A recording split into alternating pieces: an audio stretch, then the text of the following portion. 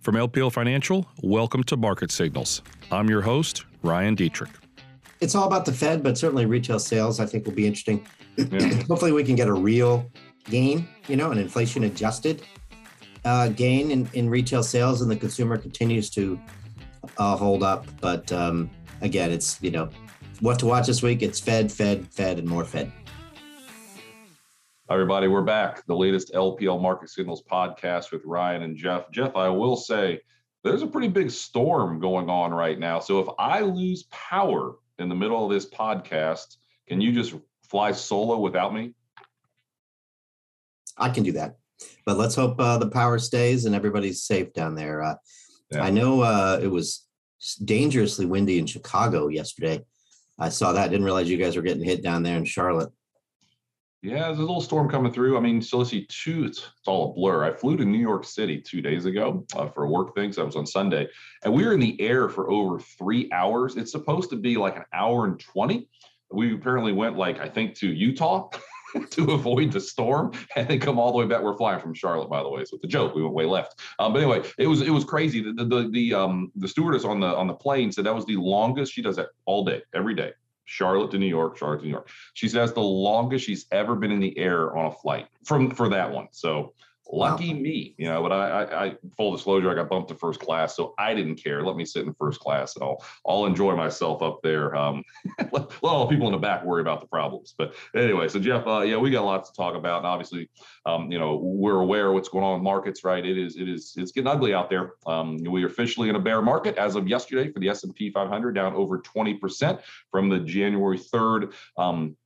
Closing last all-time high on January 3rd. Feels a long time ago, and it was about over 5 months ago. So we're going to talk about the bear market. We're going to start, though, taking a look at inflation. That kind of was the thing that really kicked it all off, right? The CPI number came in on Friday, hotter than expected once again. Lots of different things costing more than a lot of people expected, and that kicked off that big selling. We've had 1% drop 4 days in a row on the S&P 500. Honestly, I don't know the exact number because I didn't get a chance to look, but that's one of the longest streaks we've ever seen. Been a long time since we've seen 4 days in a row down at least 1%. Then we're going to talk about the bear market. It arrived. Is the worst over? What could happen next? How close are we to finding some type of a decent size low or decent low? And then the Fed preview. A lot of people think the Fed's behind the 8 ball. We keep hearing they're going to hike even more tomorrow when the Fed meets. We'll get into all of that. All right, so Jeff, you put the deck together for me. We've got a little cartoon here. Why don't you take it away? I love cartoons, and you put it together. So explain this to the YouTube listeners, and maybe even the people not on YouTube, verbally.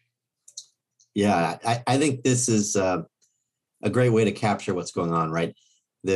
As the inflation balloon gets blown up more and more, the economy, that's this guy who starts out very muscular and ends up very skinny.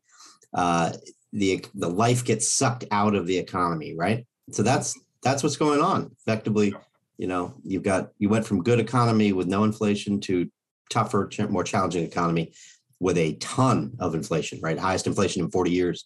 So, this is the key to getting this market turned around. It's going to take a little bit of time, of course, but we really need to see inflation cool off, and it did not, certainly in May, as we saw in Friday's CPI. Now, I got to go back to this picture for a second. Again, if you're on YouTube, you see what we're talking about. You said that's a muscular guy. I'd almost say he's a little round. I mean, that means I'm like a bodybuilder, Jeff, if that guy's considered muscular. Well, I guess you could debate whether that bulge is in his chest or in his belly. It's kind of in between. Okay. So we'll call him, how about stocky? He's a stocky guy. There you go. Okay. Hey, we're going to talk about stocks and equities. So I like that. So let's get into it though, Jeff. The CPI number did come in on Friday, hotter than expected. We've had time to think about it. I know the PPI just came in before you and I started recording. That seemed to be a little bit better news, but you had some time to think about the CPI number that, again, really, it seemed to catch, I'll just put it like this. It seemed to catch the market off guard because we had a vicious sell-off on Friday, huge follow through. We were down 5% actually on Thursday and Friday, one of the worst final 2 days of a week we've ever seen. And usually you see some follow through on Monday with the huge sell-off we saw yesterday. By the way, one more comment on yesterday. like 98% of stocks in the S&P 500 were down yesterday on Monday. 99% of the volume was down. And a crazy stat, 99.9% of all of the shares, up or down, were down. Not just a bloodbath. Just a bloodbath is probably the best way to put it. Jeff, so that's yesterday. But talk to me about CPI, inflation, how surprising Friday was, I guess. Yeah, I mean, the key argument for the bulls is that, or has been, that inflation's peaked and is poised to come down, right? And so Friday's report really flew in the face of that. The consensus was for it to come down, kind of had this trajectory from 8.3 to 8.1. And this is headline, which doesn't mean as much as core in my view, but that sort of trajectory was expected to continue potentially. At least that's what the bulls were hoping, and they didn't get it. We went the other way up to 8.6, and the market will just have to wait another month or two to see more evidence that inflation's coming down. It wasn't all bad news, right? Because the durable, the goods portion of CPI did come down. That is put in a steady decline. I think we've got that on the next slide. And then you've also got, PCE is not out yet, the Fed's preferred inflation measure, core personal consumption expenditures, core PCE excluding food and energy. That comes out on June 30th. Hopefully that'll be better. Certainly it's hard to have much confidence it'll get better given we just saw a bad CPI number, but hopefully it'll at least remain stable. And then, once we get June numbers reported in July, we can get better news. This durables inflation is going to come down. You're going to have retailers marking down product, right? That certainly helps. You've talked a lot about car prices coming down. Some of these areas within goods were, they just got overheated because of the pandemic spending. That it's logically going to come out. The other side of it, though, is that services inflation is going to go higher. Right. You just experienced that with airline ticket prices, right? That's an example of a services price that might not come down right away. Yeah. So I get to go to Nashville quite often because it's a fun town that we have events, LPL, lots of events in Nashville. Long story short, from Charlotte to Nashville, I used to get a ticket consistently $200, maybe less.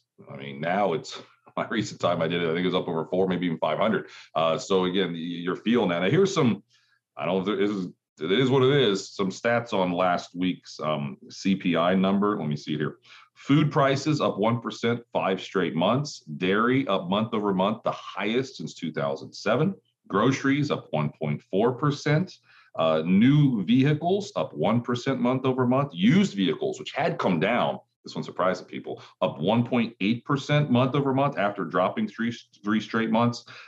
Gasoline, not surprisingly, I can't even fill my car up anymore using a debit card because every gas station I go to has a $75 limit. I filled my car up probably to 90% yesterday. Now, yeah, I could use a credit card, I guess, but if you use a debit card, most gas stations won't let you fill your car up anymore, at least if you have an SUV. So gasoline up over 4% month over month. I mean, I went through it all. I mean, Jeff, I think what just got so many people about this on Friday was it's like everything, like all the stuff that, we were hoping, hope's not a strategy, we're hoping was going to peak, just hasn't yet. We've been talking about some signs of positive, used car prices have come down. You look at fertilizer prices, they've come down. Shipping costs have come down.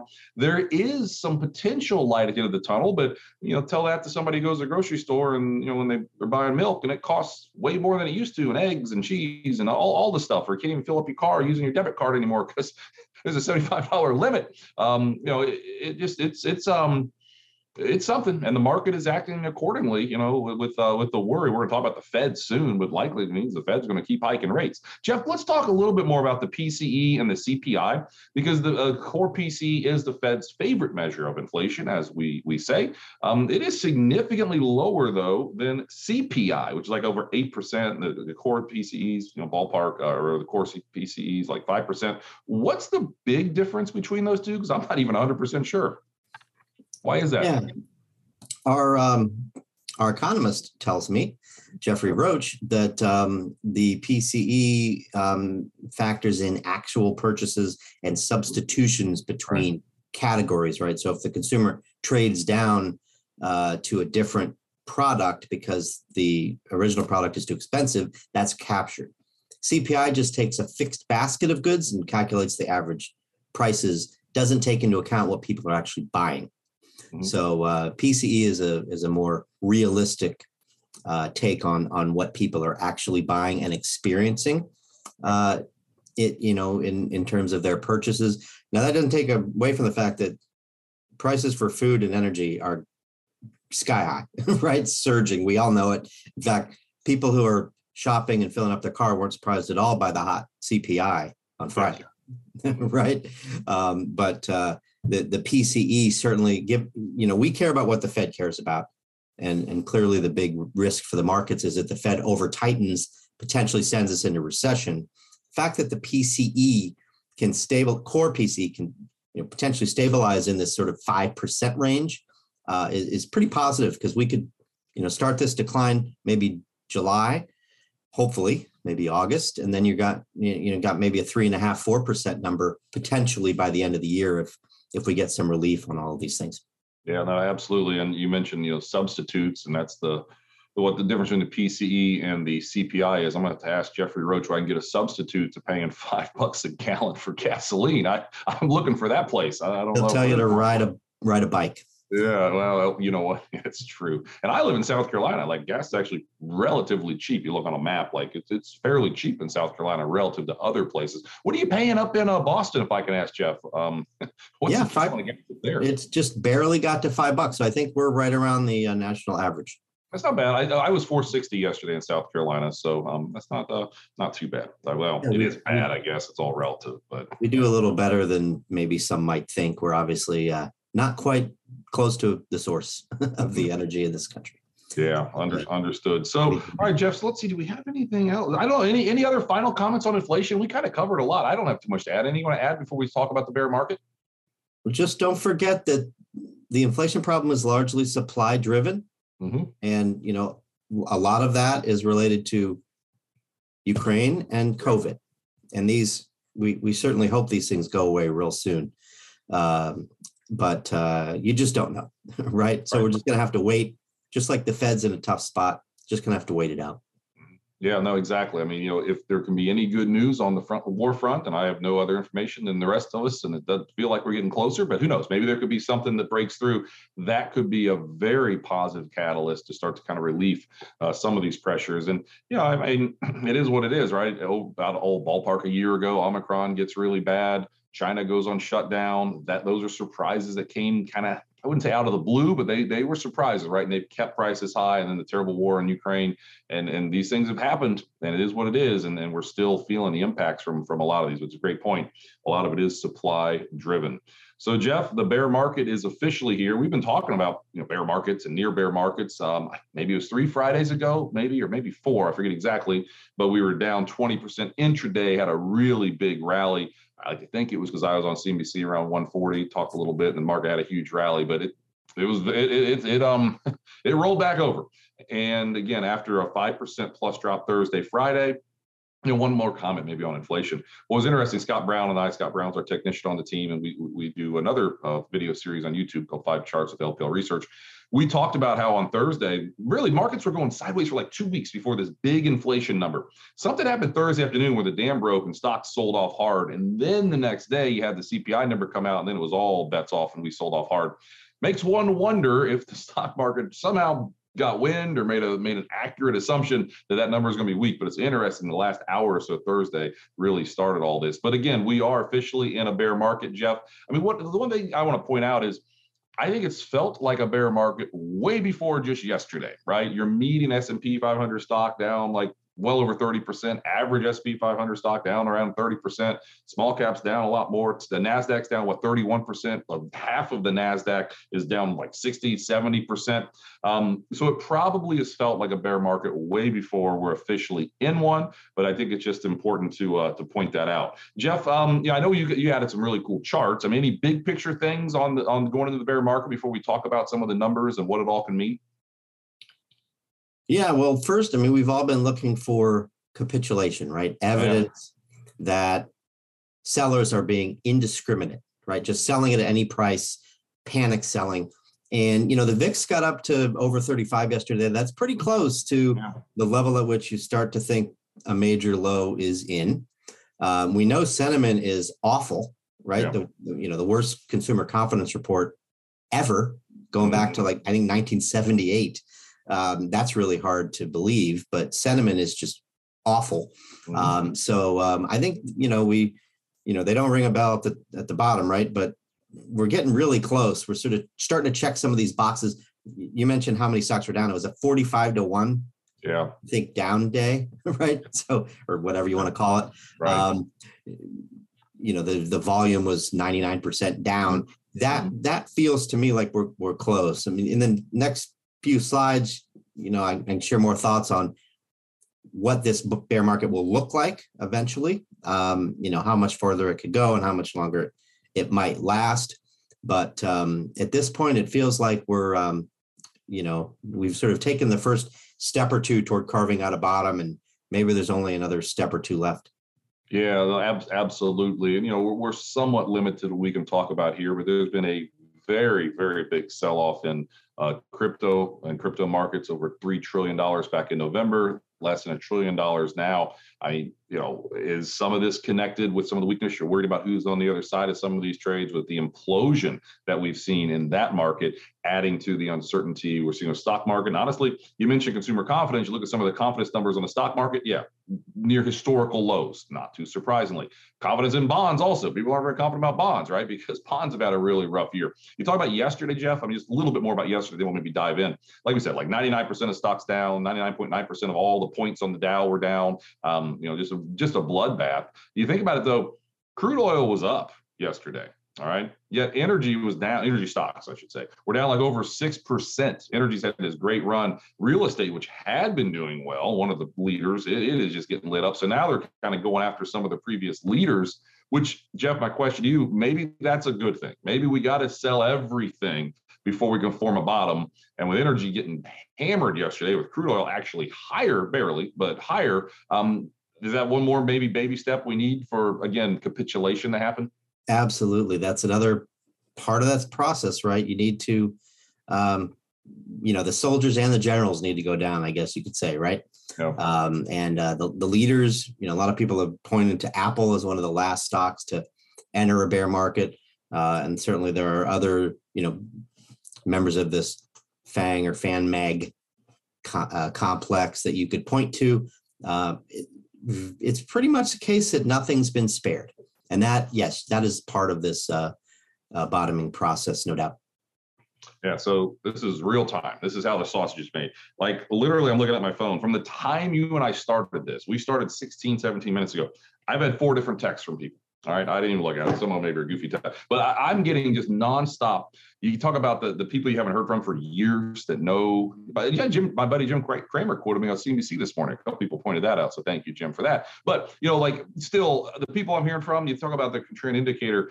My goodness gracious, it is flashing. And just keep your phones charged, because there's a lot of talk going around. So Jeff, let's see. Okay, so we do have this on the YouTube channel. Rates respond to inflation, big breakout developing, and then I guess we got some more bear market stuff. What did you want to point out on this one with the 10-year yield again on the verge of a major breakout? Yeah, I mean, this is the translation of inflation to the bear market, right? Mm-hmm. Rates, yeah. It's about the Fed, it's about rates, it's about the yield curve, it's about, the cost of credit, all these things. The bond market is really, really important. And so, we talked about this at our investment committee meeting yesterday, right? The 10-year yield is breaking out, or poised to break out, to levels that it hasn't seen in over a decade. It hasn't, I don't know exactly how technicians define it, but making higher highs essentially hasn't made higher highs in multiple decades, right? Yeah. Just been a steady downtrend for a very long time. So this, technicians might say 4% on the 10-year is in play. Not sure about that, but certainly it's easy when you look at this chart, if you have a technical background, to say that this could get a little bit worse. So this is why the inflation data is so important. We really need stability there. We really need the market to see the end of the Fed rate hike campaign and start to price that in. and then you could potentially see this thing roll over. Lawrence Gillum, our fixed income strategist, thinks that we will get some relief on the 10-year yield later in the year. Mm-hmm. Yeah, I mean, you talked about something I wanted to point out. For 40 years, all right, the 10-year yield's been pretty much trending lower. All of a sudden, right now, we've got the first higher high in 40 years on the 10-year yield. A lot of people sharing some of these charts on social media. So again, there could be something bigger brewing there, but just on a year-over-year basis or last couple of years, that is a very, very stretched rubber band. So maybe the path could be a little higher, in the intermediate term, but in the very near term, that is a very stretched rubber band. And a little pullback would probably be well received. Let me glance at that. So 2011. So we're right about the 2011 peak on the 10-year. So you could argue maybe potentially if there's some price memory there, it could be a little time for a little pause. But again, first higher in 40 years, not something we probably want to ignore. So once a bear market begins, bottoming can come fast or painfully slow. We are sharing on the YouTube channel kind of how once you go into a bear, how long it might take for the bottom. Again, the bear started yesterday, so how long it might take? Jeff, it took 11 days during the pandemic to make the ultimate low. We dropped about another 10% ballpark. Time before, on July 9th, 2008, went into a bear, didn't form that bottom until, as we all know, March 9th, 2009, 243 more days for another 45% drop. Let's hope we don't do that. Are we going to be somewhere in the middle, I guess? What's your take? Somewhere between another 10% down or 45%, 11 days or 243 days? What are you thinking here? Yeah, this feels a little bit more like an 87 kind of event where we just have a pretty quick response to the risk of a Fed policy error that can be alleviated, maybe not in a month, but can be alleviated over the course of several months. So it's, of course, hard to predict. We don't know where oil's going. Sure. We don't know where ag prices are going. But if you make the case that inflation is going to be falling in a few months, that could certainly complete this bottoming process.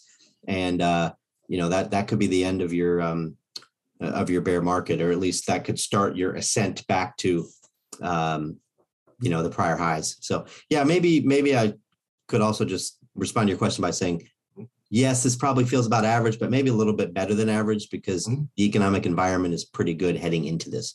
Yeah, no doubt. But let's not forget, this bull market gained 114% from March 2020 lows until the January peak earlier this year. 114%. It was the fastest bull market in history to ever double.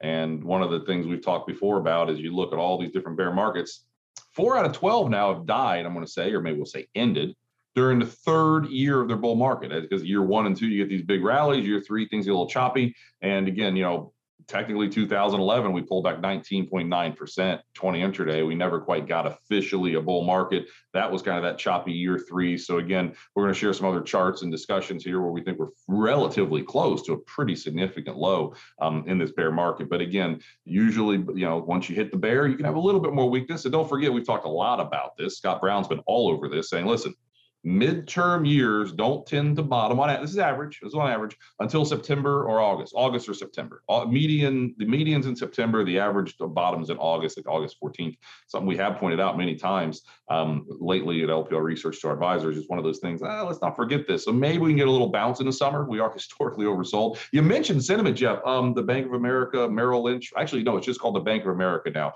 Global Fund Manager Survey. Lowest expectations on the economy ever. That's people that manage a lot of money. Wow. Lowest expectations of economic growth ever. This is going forward, economic growth. I mean, that's not great, but my goodness, you talk about lowering a bar. It's hard to fall. What's the old saying, Jeff? It's hard to fall out of a basement window. That is about as low on the economy as you can get. Things aren't great, but we can get any better news that can be priced in, and maybe we can form, again, a market low.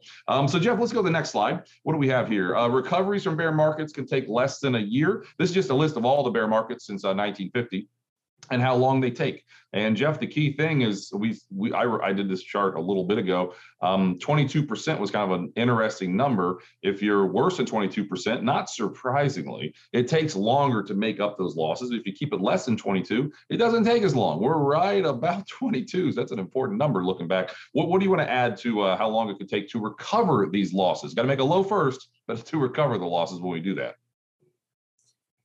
Yeah. So when you look back at these bear markets, the economic uncertainty we had before, I mean, it's not comparable, like, the financial crisis, right? I mean, you didn't know what companies were going to be out of business tomorrow, right? It was just a different feel. And you didn't come into that with consumer and business balance sheets as strong as they are, right? There are no lending standards heading into it. It's totally different now. Consumers are just drowning in cash. Now that cash is, it might be all used up in a year or two, but they're drowning in cash right now. We'll see what happens with inflation. So this is just a much better economic environment that we're starting from, and consumers can't afford to pay these higher prices, at least for now. It's really hard for the lower income consumers, but consumers as a whole can actually afford to pay these prices for a while. So this is a good economic foundation. If you're going to have a downturn like this, you might as well start from a position of strength. So, that tells me that this is not going to be one of those long drawn out, multi-year bear markets where, we're still sort of wondering which companies are going to go out of business in 2023 or 2024. It's just not that. It's an inflation problem. It's based on a lot of temporary factors that are supply driven that, frankly, people probably won't remember 2 or 3 years from now. Yeah, so again, I'm going by memory here, but we're down over 20% year to date on the S&P, at least as of yesterday. And you look in history, that's one of the worst years ever. That would be one of the worst years ever. Long way to go. You argue that's maybe a good thing or a bad thing. There's a long way to go this year.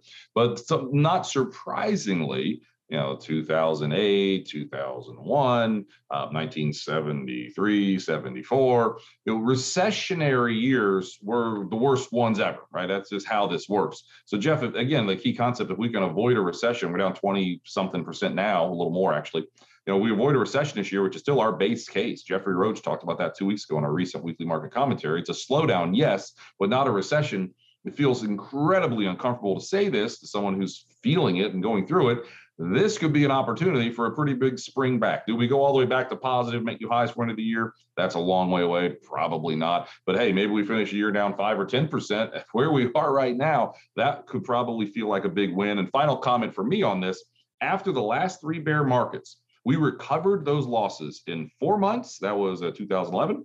In 4 months, that was the big sell-off in December 2018. And then 5 months after the last recession. Now, normally it takes like 19 months to make up losses after bear market. It takes a while. Just be aware the last couple times, though, we did pretty quickly. Now, Jeff, what happens the day after? Well, no, is this? Yes, this one. What happens the day after you start a bear, right? So we started the bear yesterday. What happens next? Talk to me about this one. I love this one. Yeah, this is great. You get really strong bounces off of these bear market lows. So, well, not even bear market lows, Jeff. This is the day the bear starts. We don't know when the low is. Yeah, that's right. The day it starts. Mm-hmm. That's right. But these gains come from obviously after the lows, even though you go down a little bit more after the bear market starts. So,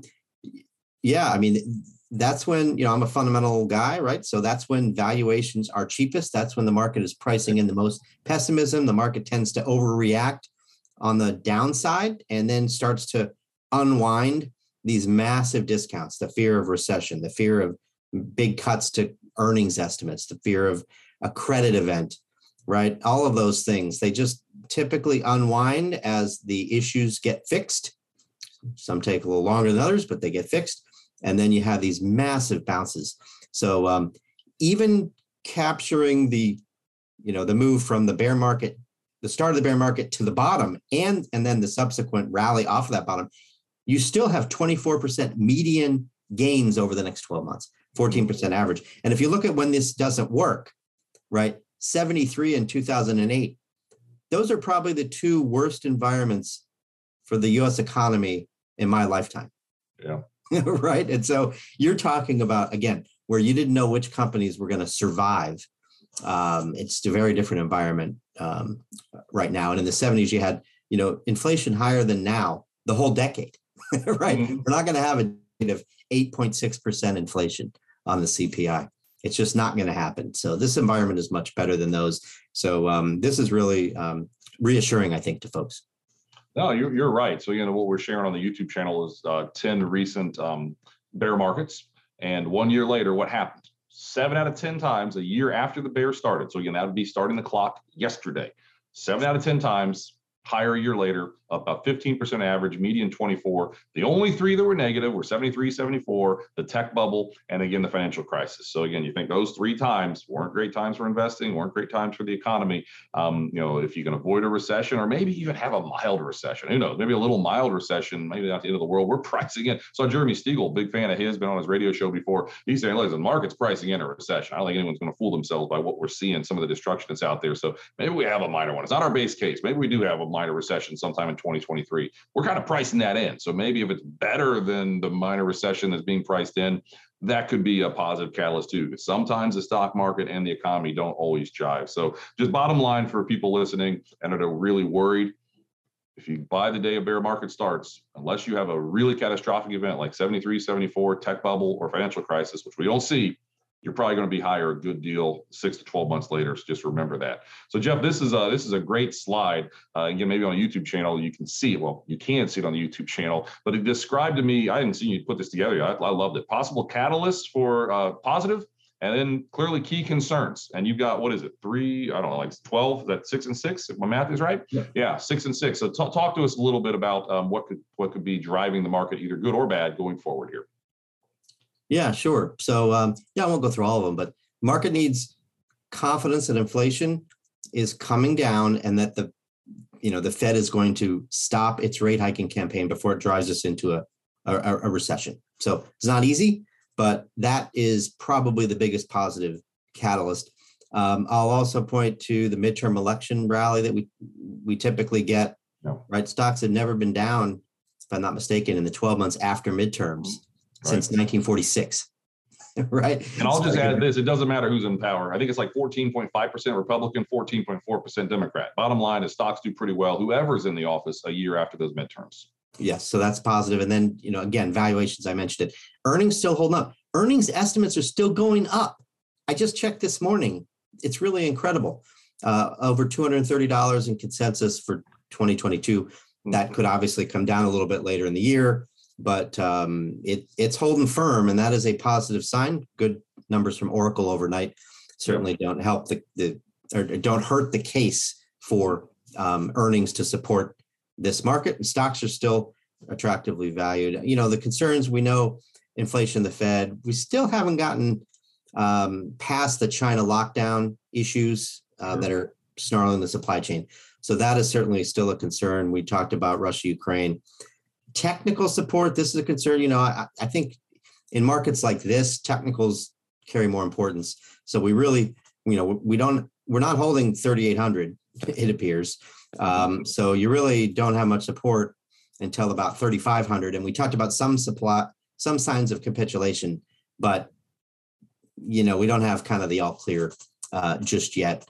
I'll jump in real fast on that. So 50% retracement, Jeff, of the entire bull market would be right around 3,500. Our technician on the team, Scott Brown, has said that's, that'd be a little more pain where we are now, but that's a common retracement that you tend to see. And that's one that he's eyeing. Yeah, absolutely. Because there really isn't too much support between, where we are now and 3,500. Right. So valuation's not great timing tools, but again, if the market can get confidence that the earnings are going to come through, then you're going to have some support here. Some buyers start to come in. Great time for stock pickers. And Jeff, I'll just jump in on valuations. Again, Jeremy Stiegel was on CNBC. That was a great interview. Check it out if you didn't see it. He pointed out, forward PE multiples are like, 16 and a half-ish. But if you take out tech, and we've talked about this before, you take something out, of course, the numbers are better or worse. But take it with a grain of salt. According to Jeremy Stiegel, you take out tech, valuations are like 13. I mean, there are some really cheap areas out there. Now, hey, market's getting hit, so they should be getting cheaper, especially with earnings estimates going higher. But 13, if you take out tech, PE multiple, that is a pretty low number. Yep, small caps trading below PE of 12. Wow. There are some pockets of. Put that in context. That's like one of the lowest numbers ever, right? Or at least lowest in a long time for small caps, right? It's like 2008-9 lows type levels. Wow. Really cheap. There you go. That's what I thought. Okay. All right. So what are the concerns, Jeff? These should be so I don't have any more How'd you fit them all on one page? Let's try to keep this somewhat positive. Yeah. And not hit on the concerns. We know this list, but I just thought it was helpful to list them out. Right. It's inflation in the Fed. Those are kind of concerns 1 through 5, you could argue, and then a few of these other things. We probably could do 1 through 60 if you wanted to, and all the variations of kind of the same worries, honestly. Yeah. Yes, tied to interest rates, of course. Yep. Mm-hmm. Yeah, no, good stuff there. So, all right. So, Jeff, I was worried about this. I figured we'd go kind of long. Hopefully, you guys, we don't try to always do the podcast this long, but I think this is such a really important conversation going into a bear market. And I want to thank everybody. We've hit some huge listens and views on the podcast recently. Thanks to Neil, as always, our producer, for getting it out there. So that means a lot. Jeff, before we go to the final thing, I want to talk about one thing real quickly. Got to fly the other day. I watched Hustle on Netflix with Adam Sandler, where he's like a basketball scout. Have you heard about this movie at all, or have you seen it? I've heard it's excellent, but I have not seen it. Awesome. So like the last couple Adam Sandler movies on Netflix, whatever. Not a recommendation of the stock, but my goodness, good thing, right? But like if you think about it, they're kind of goofy. This movie was like a drama. It was serious. I thought that Uncut Gems was his best movie ever, but this I would put second. If you don't even like basketball, it's a basketball movie. But my goodness, it was a really, really, really good movie. So highly recommended. Check it out on Netflix. Hustle with Adam Sandler. Very good. The Ryan Dietrich top picks list keeps me busy. There you go. There you go. So anyway, Jeff, what do we have? Well, wait a minute. We got valuations improved dramatically for bonds and stocks. You want to talk about this briefly on this one before we? I'll just give you the one liner. It's one of the biggest improvements in stock and bond valuations in a year ever. Yeah. Right. And so not only do stocks get more attractive with cheaper valuations, but bonds do too with this big move higher in rates. So the 60-40, as we wrote about in our latest weekly market commentary, which you can find on LPL.com, is not dead in our view. In fact, it's starting to look more attractive. Yeah, thanks to you and Barry Gilbert on the team. Barry's been on the podcast before. I thought, we talked about what should we write about. We try to write about what's obviously right in the news, right? What are people talking about in the 60-40? Is it dead? It's a common question we hear a lot about because it's been such a rough year for stocks and bonds, but definitely a piece people should check out, the latest weekly market commentary. So Jeff, we're up to the Fed. We're up down at the buzzer too. We probably don't want to go too much longer. It's Fed week. Maybe by the time some people listen to this, the Fed will have already done whatever they're going to do. You tell me, Jeff, they doing 75 or 50? What are you feeling here on your magic crystal ball? Oh, I've been paying attention to the Fed for 20 years. When you have these leaks to the Wall Street Journal, it has been hills and wrath in the past. I guess it's somebody else. When you have these leaks to the Wall Street Journal on what the Fed's going to do, you typically get that. So I think the bias is 75 basis points. I would have said 50 if you'd asked me a couple of days ago. Sure. But that leak gets us ready for this. I think the market will view it positively as a sign that the Fed still has credibility, at least as an inflation fighter from here. They've lost some credibility, no doubt, but I don't think they're going to be too dovish during this cycle. Yeah, this time, like 2 weeks ago, it was like a 3% chance of a 75 basis point hike. Now it is pretty much priced in. In fact, we're pricing in potentially multiple 75 basis point hikes. I should say Fed Fund futures are pricing in multiple 75 basis point hikes coming up sooner than later. So Jeff, that's what we're sharing on the YouTube channel, just what's being priced in. Do you really think, 75, that's my assumption also tomorrow now. Do you really think, can we really see 3 in a row at 75? That's kind of what people are talking about now. You think it's possible? You're saying there's a chance, to quote Adam Sandler one more time? I think, I thought that was Dumb and Dumber. Yeah, that is Dumb and Dumber. Still Adam Sandler said it, right? Yeah, you're right. Yeah. I got to keep you honest there.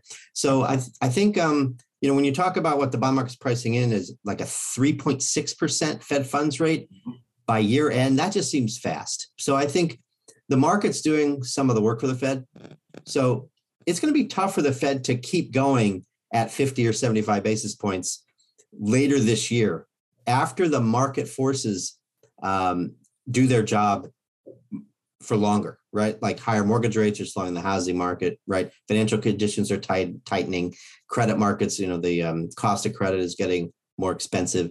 Wealth effects from the lower stock values and crypto values are going to translate into weaker consumer spending or slower consumer spending growth. So, some of the heat's been taken out of inflation already by the markets. So, I have a hard time seeing 3.6% by year end.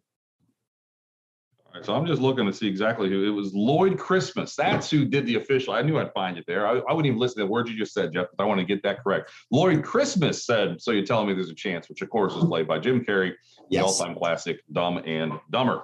Good one. Great discussion there. It looks like, we're going to continue to follow. We'll talk about the Fed next week on the podcast. Definitely it's top of mind, no question about it. With, again, just feels like every day you turn around and you look and there's a little bit more inflation and a little bit more expectations for higher interest rates. For more hikes, I should say. But again, like we said, it all comes down to, can you get improvement in supply chains? Can you get improvement on the war? Can you get improvement in inflation data in general? Maybe all these hikes that are being quickly priced into the market, maybe we don't quite see as many hikes, and that could be, again, a positive catalyst. So, Jeff, data to watch this week. We've got 3 bullet points. What are you paying attention to? Yeah, I mean, it's all about the Fed, but certainly retail sales, I think, will be interesting. Yeah. Hopefully we can get a real gain, an inflation adjusted gain in retail sales, and the consumer continues to hold up. But again, it's, what to watch this week. It's Fed, and more Fed. Isn't it crazy to think that there was a time, I think it was the early 90s, when the Fed would hike rates or cut rates or do something, and nobody knew until maybe a day or two later. I mean, now we have these bullseyes on these days. We know they're coming. We're obviously they're important, but I don't know how you would have done a podcast 30 years ago without being able to talk about the Fed as much as we do. Maybe that's why there were no podcasts. I don't know. You would have talked about the Greenspan briefcase indicator. Yeah. How big does it look? Are there papers hanging out of it? Good point. Yeah, the Greenspan. Greenspan briefcase. Kind of hard to say if you're going to talk for 40 minutes. So there you go. Well, Jeff, thank you. Great discussion as always. Thanks to everyone out there listening and watching. Give us a like, give us a follow. It goes a long way. As again, we're hitting some pretty impressive numbers on this podcast, and we really appreciate you guys, the listeners and viewers. You keep doing it. We'll keep doing these as well. We will see everyone next week with the latest edition of the LPL Market Signals podcast. See you then. Bye-bye. This material was provided by LPL Financial. Is for general information only and is not intended to provide specific advice or recommendations for any individual. There is no assurance that the views or strategies discussed are suitable for all investors or will yield positive outcomes. Investing involves risks, including possible loss of principal. Any economic forecasts set forth in the podcast may not develop as predicted and are subject to change. References to markets, asset classes, and sectors are generally regarding the corresponding market index. All indexes are unmanaged and cannot be invested into directly. Index performance is not indicative of the performance of any investment. All performance reference is historical and it's no guarantee of future results. All information referenced in the podcast is believed to be from reliable sources. However, we make no representation as to its completeness or accuracy. Securities and advisory services offered through LPL Financial, a registered investment advisor and broker-dealer. Member FINRA and SIPC. Insurance products are offered through LPL or its licensed affiliates. To the extent you are receiving investment advice from a separately registered investment advisor that is not an LPL affiliate, please note LPL makes no representation with respect to such entity. If your financial professional is located at a bank or credit union, please note that the bank or credit union is not registered as a broker-dealer or investment advisor. These products and services are being offered through LPL or its affiliates, which are separate entities from and not affiliates of the bank or credit union. Securities and insurance offered through LPL or its affiliates are not insured by the FDIC or NCUA or any government agency, not bank or credit union guaranteed, not bank or credit union deposits or obligations, and may lose value.